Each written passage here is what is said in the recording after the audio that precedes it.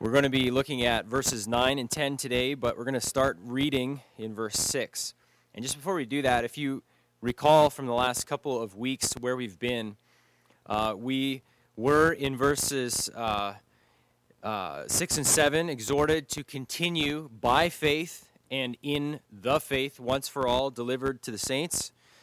So you're saying there, Paul, that Christians are to stay put in the eternal truths of Christ and the gospel, being built up and rooted there.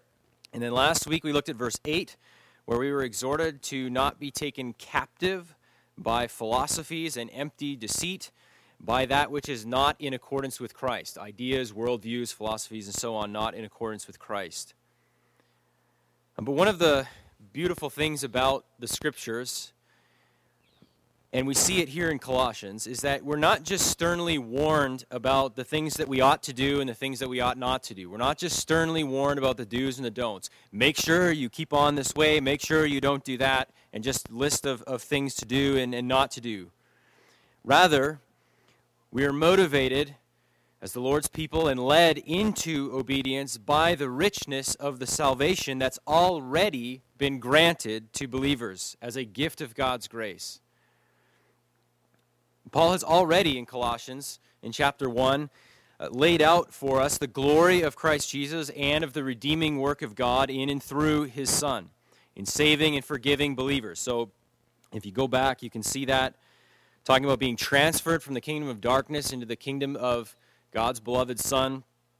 He's spoken of how formerly being hostile in mind, but now being reconciled through the body of Christ's flesh by his death, that we might be presented holy and blameless and above reproach before the Lord. He does this in verse 9 to 15. Again, he continues doing this. Back up to verse 1, chapter 1 again, verse 15. He proclaims the greatness of who Christ is and what he has done for us in verses 21 to 23. And then now in chapter 2, verses 9 to 15, he does this once again. He lays out these great gospel truths about what it is that the Lord has done for his people. And so he's going to yet again address these philosophies that he warned us about in verse 8. He's going to go into them in more detail starting in verse 16. But before he does that, Paul cannot help himself but burst forth into these gospel truths. These realities that believers are rooted in God's gracious redemption. And he's doing this, he's appealing to these truths, aiming at the heart of believers to bring about motivation. He's providing reasons why these empty philosophies are empty and of no use and should be avoided at all costs. These gospel truths are aimed at the heart, which are meant to strengthen believers and encourage us to press forward, to press on, doing the works that we're called to. Whether those works are staying true to Christ and to his gospel and not being carried off by false teaching, or whether those works are something like parenting well, things that he's going to get to in chapter 3. It's always exhortation to obey that is motivated by gratitude for all that we've already received in Christ as a gift of God's grace. And so these calls to remain true to Christ, to remain true in these things, to not be taken captive, these aren't heavy, weighty matters for believers that we're just bludgeoned with by the Lord. Rather, these are always rooted in what he's already done for us in Christ and how there's nothing more to be added to this. And so this is where he's going to go now in verses 9 to 15. This is what the point he's going to make. He's going to provide the grounds, the reasoning why there's nothing to be had in these empty philosophies. So let's read this together. Hopefully you'll see this as we read it. We're going to begin in verse 6, chapter 2, and go to verse 15.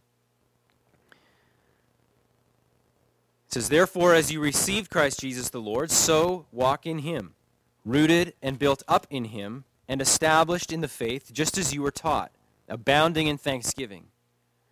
See to it that no one takes you captive by philosophy and empty deceit, according to human tradition, according to the elemental spirits of the world, and not according to Christ.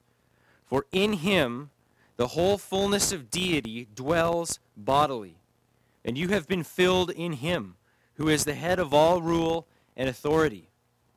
In him also you were circumcised with a circumcision made without hands, by putting off the body of the flesh, by the circumcision of Christ, having been buried with him in baptism, in which you are also raised with him through faith in the powerful working of God, who raised him from the dead. And you who were dead in your trespasses and the uncircumcision of your flesh, God made alive together with him, having forgiven us all our trespasses, by canceling the record of debt that stood against us with its legal demands. This he set aside, nailing it to the cross. He disarmed the rulers and authorities and put them to open shame by triumphing over them in him. It's helpful and I think important to be honest with ourselves about the reality of temptation, including the temptation to compromise our beliefs, the temptation to deny Christ, and even in some cases, temptation to abandon the faith altogether. Jesus himself told a parable about this, the parable of the soils, or the sower. Some will start out saying they believe, make a profession of faith in Christ, but will fall away. Specifically, he says, when persecution comes, or when cares of the world choke out any fruit. And we live in an age and a time in Western civilization where Christianity is viewed as a threat to the good of mankind. And with this thinking comes pressure, comes temptation, pressure to move on, to deny Christ, to deny certain parts at least of the Scriptures, of His Word. And so we have our natural desire for self-preservation, and it's not pleasant to be mocked or derided or to have your views ripped or for people to think you a fool or whatever it might be. We have some natural desire for self-preservation. This mixes with our sinful fear of man, and it combines to bring about often, sometimes, tremendous pressure to compromise. Additionally, error is so often cloaked in pleasant garb. It's often hidden within an air of plausibility, as Paul has already recognized. And we know also, we see here that people can drift away from the truth without even being fully aware of what's going on, being taken in by that which seems to be good. This is what verse 8 was warning about. And now in verses 9 to 10, Paul gives some reasons why those other philosophies are dangerous and ultimately completely unnecessary.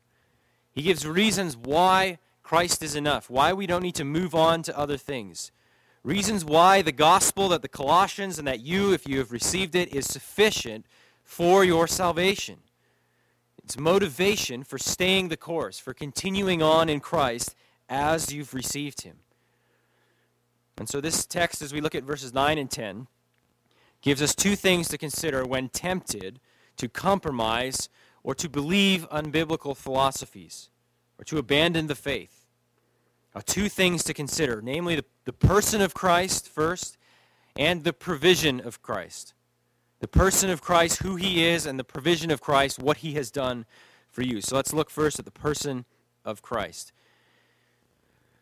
So immediately after warning in verse 8 about worldviews and philosophies that are not in accordance with Christ, Paul elaborates again, having already exalted Christ in chapter 1, verse 15 to 20, in some of the highest language about the Lord Jesus in the Bible. He again elaborates and returns to the person of Jesus, to who He is. Why is it that we do not need more than Christ when it comes to our salvation? Why mustn't we improve upon what Christ has accomplished or said and taught?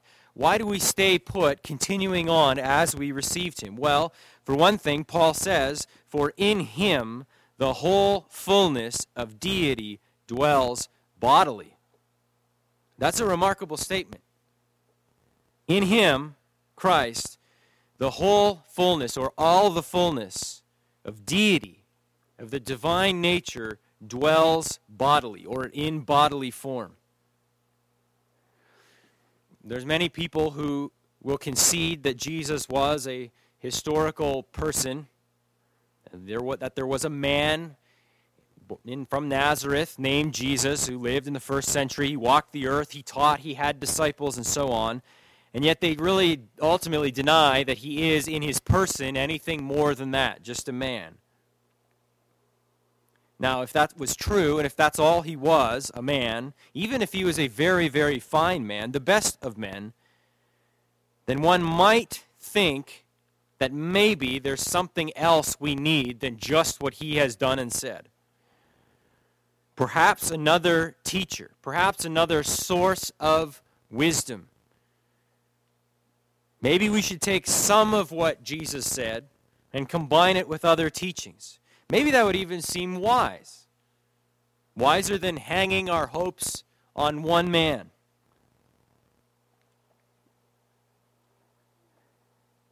And then if someone is convinced of spiritual beings like angels, beings greater than men, then maybe someone might think, well, maybe they would be of some help to us as well. Maybe they should even we should have a certain amount of worship or reverence toward them. Certainly this was something that was being taught at Colossae, we'll see in verse 18. And so how important, how helpful, how necessary to remember and consider the person of Jesus, who he is.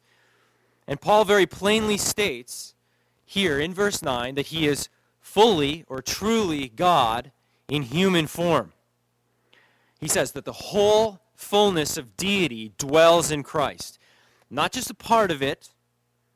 He's not just partly God. He's not just God-like. He's not half God and half man. Nor is he a lower tier of God. Rather, he says here, the whole fullness of deity dwells in him. Everything that pertains to the divine nature belongs to Christ, dwells in him. There is no attribute of God that he does not possess. This is what the whole fullness is getting at. He wasn't just even given a dosage of divinity or the divine nature as some lesser God. The whole fullness of deity dwells in him. Think of an attribute of God that you can remember and recall from the Scriptures. His omniscience. It belongs to him. His power. God's might. His eternality. All of this belongs to the Lord Jesus. This is why good formulations of the Trinity speak of the three persons sharing in the one divine essence. It's why the Nicene Creed speaks of Jesus as being God of God, light of light, very God of very God, begotten, not made, being of one substance with the Father. Because all the fullness of deity dwells in him. But Paul doesn't simply speak of divinity here in Jesus. He also says that this dwelled in Christ bodily or in bodily form. Now, in the years following the Nicene Creed, teaching arose and was becoming more popular that Jesus just possessed one nature. That is, he was a blend of humanity and divinity into one, and he just had the one nature. He's one person with one nature. It's kind of a mixture of the divine and the human into one nature. And this is problematic because it makes him ultimately not truly God and not truly man. He would be some third type of being. If he's not really, doesn't really have a true human nature or a true divine nature, then he's some mix of both. And this is not what the Scriptures teach. And so a council was convened, the Council of Chalcedon, to respond to this error that had arisen. And they formed what's known as the Chalcedonian Creed or the Chalcedonian definition in 451. And they weren't trying to establish something new. They acknowledge right in the confession that this is what they understand the Scriptures to teach and what has been believed right from the beginning, from the apostolic fathers through to their day in 451. So it was this other incursion that was the error, and they were establishing in this creedal form what had been passed down and what the majority church had believed. And they put together a statement that really quite brilliantly systematizes and summarizes the biblical texts which speak of Christ's full divinity and his true humanity. And I don't think it's really ever been improved upon. The great confessions, even at the time of the Protestant Reformation, 1500s and into the 1600s, even those great confessions and our own doctrinal statement used language from Chalcedon, from that creed. That creed speaks of Christ as being one person with two natures. He's not two persons, as if there's a divine Christ and a human Christ. He's one person, and he has two natures joined into that one person of the eternal Son of God. Now, nothing else is like this. Everything else has one nature. You have a human nature. I have a human nature. There's nothing else really to compare this to. I think this is what the Scriptures teach. If you think of Philippians chapter 2, it speaks of the Son emptying himself. This great text, the Son emptying himself by taking the form of a servant, being born in the likeness of men. It says, and being found in human form. So there's some confusion about this Jesus emptying himself. Some people teach and believe that he actually emptied himself of divinity. He somehow became less than God in that moment, or got rid of his divinity in somehow, or some way, or some form of it. But that's not what this is teaching. That's not what Philippians 2 teaches. It reveals that his emptying and his humility is seen in that the eternal Son of God, who shares in the divine nature, adds to his person a human nature as he comes to earth in the form of a man and becomes obedient to the point of death, even death on a cross. So his humiliation, his humility here, is adding to himself a human nature, which for the eternal Son of God to do is remarkably humble act and move. So his divinity is not lost, or it's not lessened, as some might say. He empties himself by taking to himself a human form. And so he is and was truly man and truly God, working in and through his human nature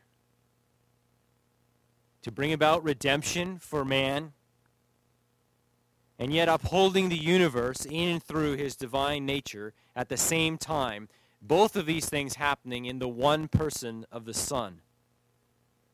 And so this is why the Chalcedonian Creed and great confessions of Christology since then speak of him as being perfect in Godhead and also perfect in manhood, truly God and truly man. It goes on to speak of, as to his manhood, being like us in every way except sin, which calls to mind the writing of in Hebrews.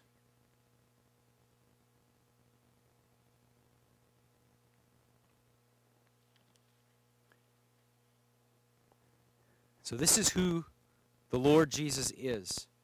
Now, Paul's main emphasis here in Colossians 2, I do think, is to point to his divinity, that he's not a mere man, but rather that the fullness of God dwells in him. And then in the second half of verse 10, just skipping over the first half for a moment, speaking again of the person of Jesus, Paul says he is the head of all rule and authority. Now this flows logically from the fact that he is divine, that he possesses the fullness of deity. There is nobody above him. He is preeminent, as Paul has already said, in all things, as the firstborn of creation and as the firstborn in redemption. These words, rule and authority, they almost certainly refer to angelic and demonic beings, to spiritual powers. And the word head very clearly means that he possesses authority over these other beings. In fact, Paul will go on to speak of Christ disarming and triumphing over these rulers and authorities down in verses 14 and 15, which we'll get to in coming weeks. And so the Colossians, they're being tempted to worship angels. We'll see that again down in verse 18. These other philosophies are being brought in. These exalted angelic beings are being placed before them as beings that are in some way worthy of worship. And Paul is correcting this. Now, we have lived in a very, I would say, anti-supernatural age, where philosophical naturalism is everywhere. It's just this kind of a closed system. God does not intervene in anything. It's just sort of natural causes, and life just kind of happens, and things evolve, and there's really nothing supernatural about this world. And yet, the influence of Eastern religions continues to rise here in the West. It seems increasingly common, just for example, to hear of, well, for one example, Reiki practitioners right here in our own town. Likewise, there's also presently been a renewal of rather overt paganism. And just one example of this is, again, in the Black Lives Matter movement. The founders, there's the founder of the organization itself, and then the founder of the LA chapter, discussing very overtly that the importance of ancestor worship in their movement and in their gatherings. They believe that these dead spirits of their ancestors are working in and through them. They say it explicitly.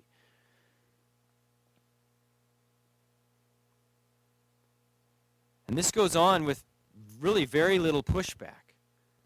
And there's other examples of this rise of return to pagan practices in other places as well. The Burning Man Festival, if you've heard of that, a yearly pilgrimage to the Nevada desert, and the who's who of Silicon Valley have been to this thing. And so even now, there is a reverting to this sort of this spiritism and pagan practices and worship. Somewhat of a renewal of an understanding of spiritual forces. And yet, if some higher power sounds fascinating, or maybe sounds terrifying, be reminded that Jesus Christ is Lord. That's what he's saying here. He's the head of all rule and authority. The fullness of deity dwells in him. There are supernatural powers. I think naturalism has infected the church broadly in evangelicalism, to where it's difficult for us to even we tend to just think of the world, view the world as mostly natural causes, and God's, doesn't really seem at work at times and places. And even if people approach the Scriptures, Christians do, and it's just kind of, they read it like any other book, and they're hesitant to make connections between Old Testament and New Testament because, they're not really sure if Isaiah could have fully understood what he was talking about. And there's all kinds of ways that this naturalism can infect us. But we do live in a world which has been created by God. He does act and uphold this by his providence. He is acting in every moment. The Lord Jesus upholds this whole thing by the word of his power. There are spiritual forces for good, angels, and there are demonic powers, and Satan is a real being. And so our response to paganism is not simply, that's silly. It's that's wicked and it's dangerous.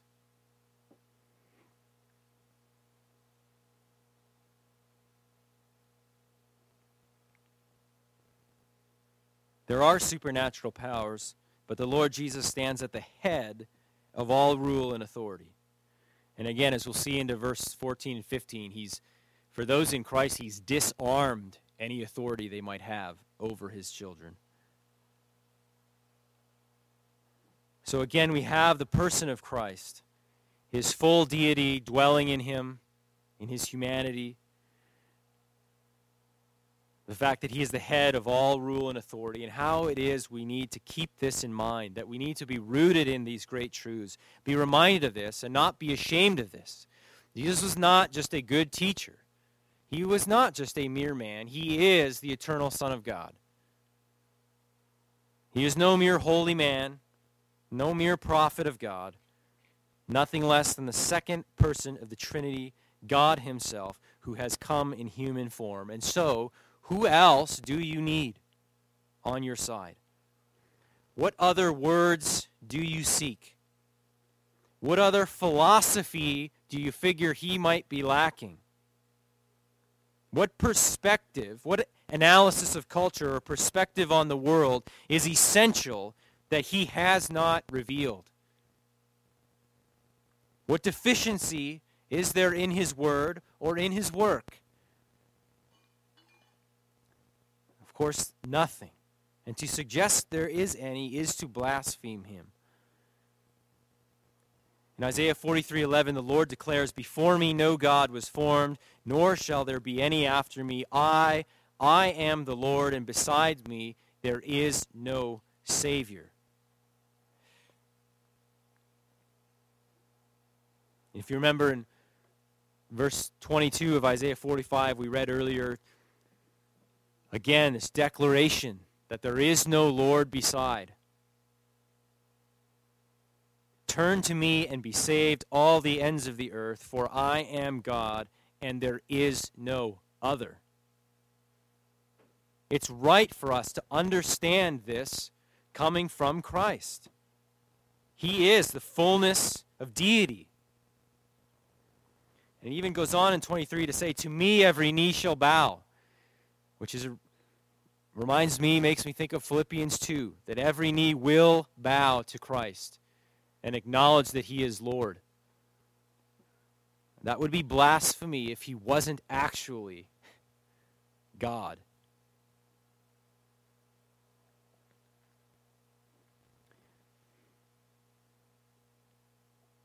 And as the eternal Son, he's taken on a human nature. He's come in bodily form.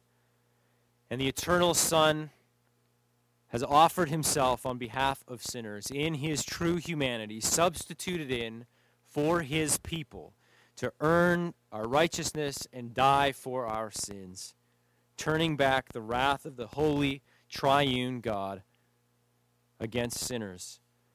And though all mankind is born dead in our trespasses and in our sins, deserving judgment for our sins, God says that all who repent and believe in the name of the Lord Jesus Christ will be saved, will be forgiven and granted eternal life.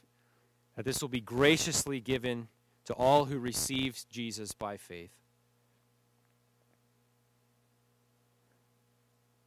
And of course, we know Jesus did not stay dead. His physical human body, though buried, rose forth from the grave in victory over death. And now, with the name that is above all names, the Lord Jesus Christ, he is glorified. He is at the Father's right hand, where he awaits the day when he will return and he will bring all things back under subjection to God, ushering in the full form of the kingdom of God. This is the one that Paul says in verse 6, "You have received when you believed in him." He has come to you in saving power, and he is none other than God himself. And so to whom else shall you turn? Who else do you need? If the Son sets you free, you are free indeed.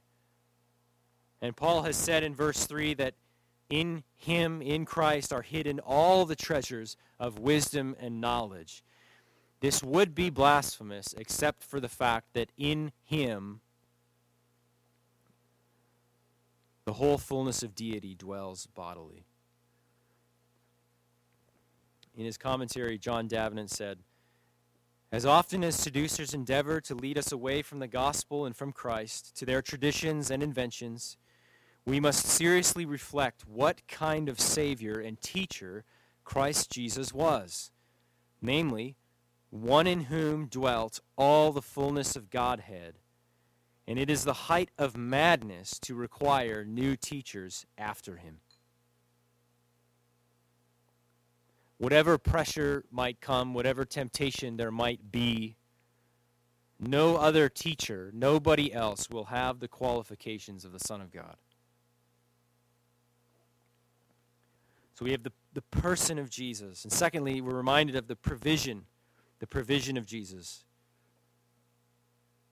So again, for in him the whole fullness of deity dwells bodily, and you have been filled in him, who is the head of all rule and authority. So we have these statements about the person of Christ in verse 9. He's the fullness of deity dwells bodily. And then in the second half of verse 10, he's the head of all rule and authority. And in the middle, it speaks of how we have all that we need from him through our union with him. That word fill, where he says you have been filled, it has a couple of different senses to it, and we have to determine the best meaning here. If Paul is speaking of being filled up with something, like a substance here, then he's not explicit about what it is. We've been filled in him, but filled with what? It's not really explicit. But this word can also mean fulfilled or complete. That's how the New American Standard Bible and various other English translations take it. The NASB says, and in him you have been made complete. And I think the context tells us that this is the best way to understand this. If we just zoom out a little bit here, Paul's telling us of the sufficiency of Jesus, the sufficiency of his work, the gospel, to save us. It is in Christ where true riches of wisdom and knowledge are to be found. We're to walk in him, to live our lives in him as we've received him. We're to guard against being swept away by empty philosophies. Then in verses 11 to 15, he's going to go on to describe the salvation we have in Jesus Christ, a work most assuredly complete and finished. And so these other teachings and works that are being added to this gospel in Colossae are things that would disqualify them from Christ, as he'll say in verse 18. They're empty. They're according to worldly philosophies and principles. And so his point here is that when a person is made new by the Spirit of God, they repent of their sin, they trust in Christ, that person is truly saved, truly forgiven. That the work that Christ has done is sufficient for them to be justified before God. That nothing more is needed as the grounds of salvation. No one else is necessary. No other teaching required.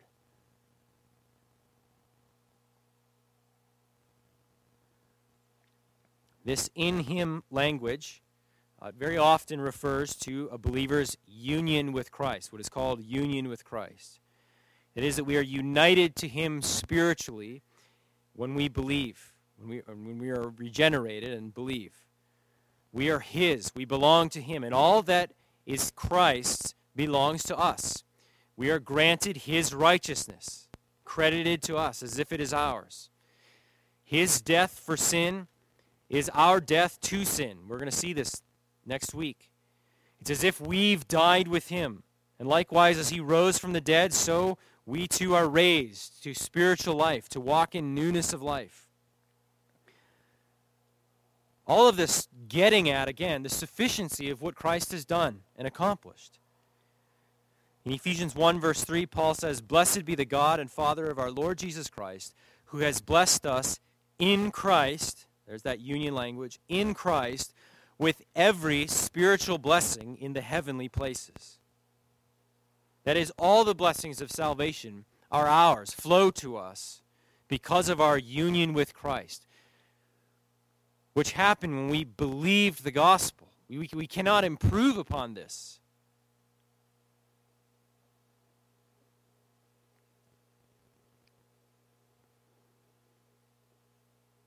Here in Colossians 2, Paul says, in the person of Jesus resides the fullness of God, and you have been made full or complete in him through being united to him by faith. Because of who he is, the fullness of deity in human form, because of what he has done, he is enough. He is sufficient to render our salvation complete. And so it is finished. You need nobody else. You do not need wisdom from outside of Christ. And remember, even Paul, he's commissioned by Christ as his apostle to bring Christ's word to the church. And here we are just trying to understand the word of God through Paul and to stand on it. We're not improving upon anything. The work of Christ is finished. His wisdom is what we need. The Lord's glory in saving is not shared with another. And so we are called by Paul to abide, to simply abide in Christ, to remain in him, to continue on, to walk in him as we've received him. And God will sanctify his children as we do this, as we continue on in Christ. We do not add works to Christ's work in order to be saved.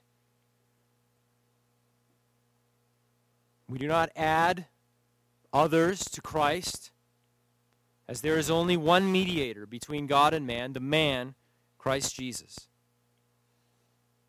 Even our own good works are not adding anything to this. They're not contributing to our justification in any way.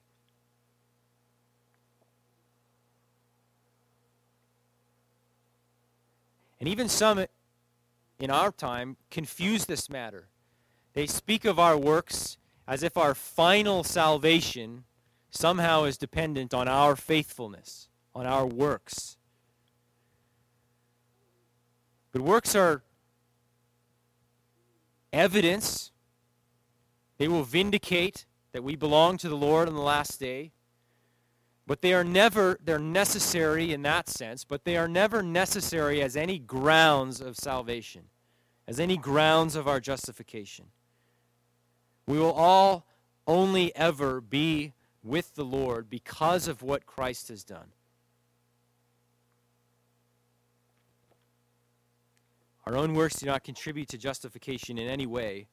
If you flip over to chapter 3 even, when Paul does summon these Colossians to action again a bit later,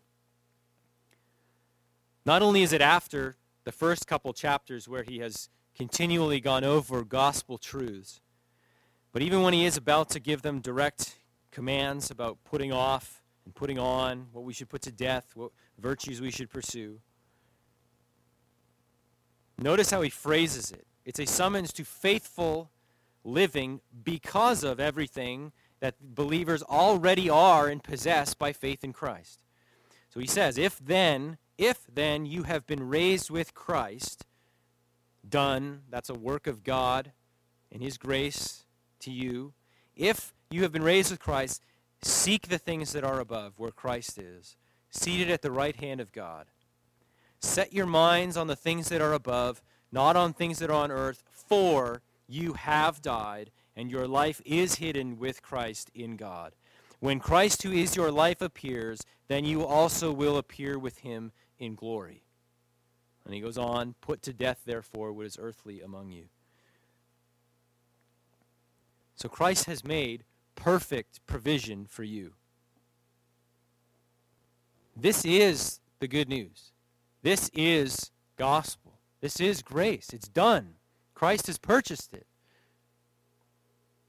We can drift into thinking that our own internal righteousness and acts somehow, give us a great confidence before the Lord. And we can get so down and discouraged in the dumps when we are having trouble and difficulty living righteous lives.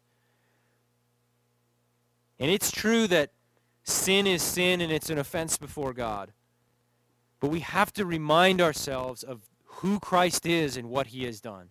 and rest ourselves there. You can lift your head because you have a great Savior. Yes, you've failed miserably again. This is why we look to who Christ is. Nobody else, not even you, are going to improve upon what he has done. The fullness of deity dwells in him, and he has worked salvation sufficient for you. And so all of these other ideas that would add to this, that would twist these things, are to be avoided. These are things that would take us captive, destroy your joy, moving you on from Christ. All that we need to stand before God is found in Christ. His provision is sufficient. In him you are complete. And so rest here. Just as we close, I want to read from John 6. I'm starting in verse 66. You can turn there if you want. I find this, honestly, to be one of the greatest texts. It's just my opinion. I'm not pitting Scripture against Scripture, but one of the most encouraging texts. Jesus had fed the 5,000. And of course, we know that's talking about men. So there were probably, with women, plus women and children, it's probably more like 20,000. Again, that naturalism starts to kick in. Really? Could that happen? The fullness of deity dwelled in him bodily. That happened. And as a result, the crowds are amazed by this because that doesn't normally happen. And all these people are flocking after him, chasing after him, amazed by what he's done. So excited about him. And yet he sees right through it all. He knows they're just seeking him because they ate and had their fill. And he begins to teach them. He begins to teach them hard truths. And they just start to walk away from him. This excitement was fleeting. And then in verse 66 of John 6, it says, after this, many of his disciples, note that, disciples, followers of Jesus, they've made some commitment to him. They've left something and followed him. Many of his disciples turned back and no longer walked with him.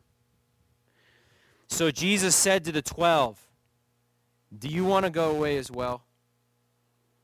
Simon Peter answered him, Lord, to whom shall we go? You have the words of eternal life, and we have believed and have come to know that you are the Holy One of God. For all of Peter's miserable failures, this is a beautiful response. We don't know what all he understood at this particular moment. We don't know how confused he might have been watching people wander off and walk away and all this excitement, and it seemed to fizzle out. We know that he would yet make some grave errors and deny Christ the night he was arrested. He very well may have been confused and uncertain about many things here in John 6, but he knew and he believed that the words and the wisdom needed were found in Christ. And he knew that Jesus was the Holy One of God, and there was nowhere else to turn. There was no one else to turn to. And even after his later failures, he still knew that he needed the Lord Jesus and was repentant and broken in his heart when the Lord Jesus confronted him after his resurrection.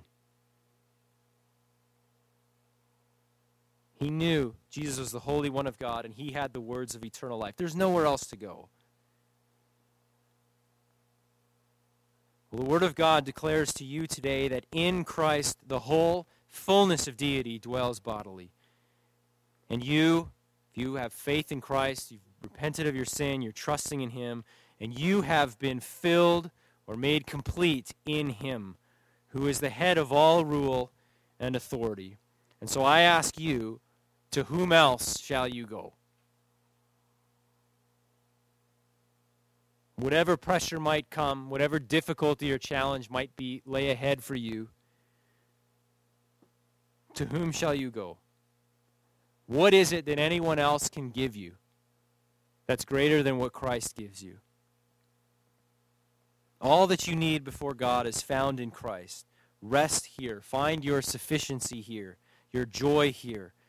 And when that temptation comes to look elsewhere or to compromise or even to give up, look again to the person of Christ, to the provision that he has made for sinners, and be reminded that there's nowhere else to turn, and just stay here.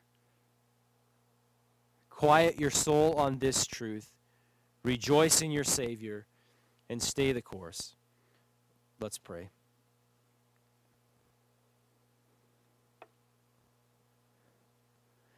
Our Heavenly Father, we thank you for all that you have done in Christ.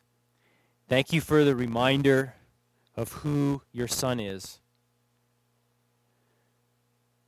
And I just pray that we would be confident of this, that you would strengthen our faith in this reality, that we might proceed to do the works you call us to do them as joyfully as we can, and to confess quickly when we fail and sin, to rest in what Christ has done.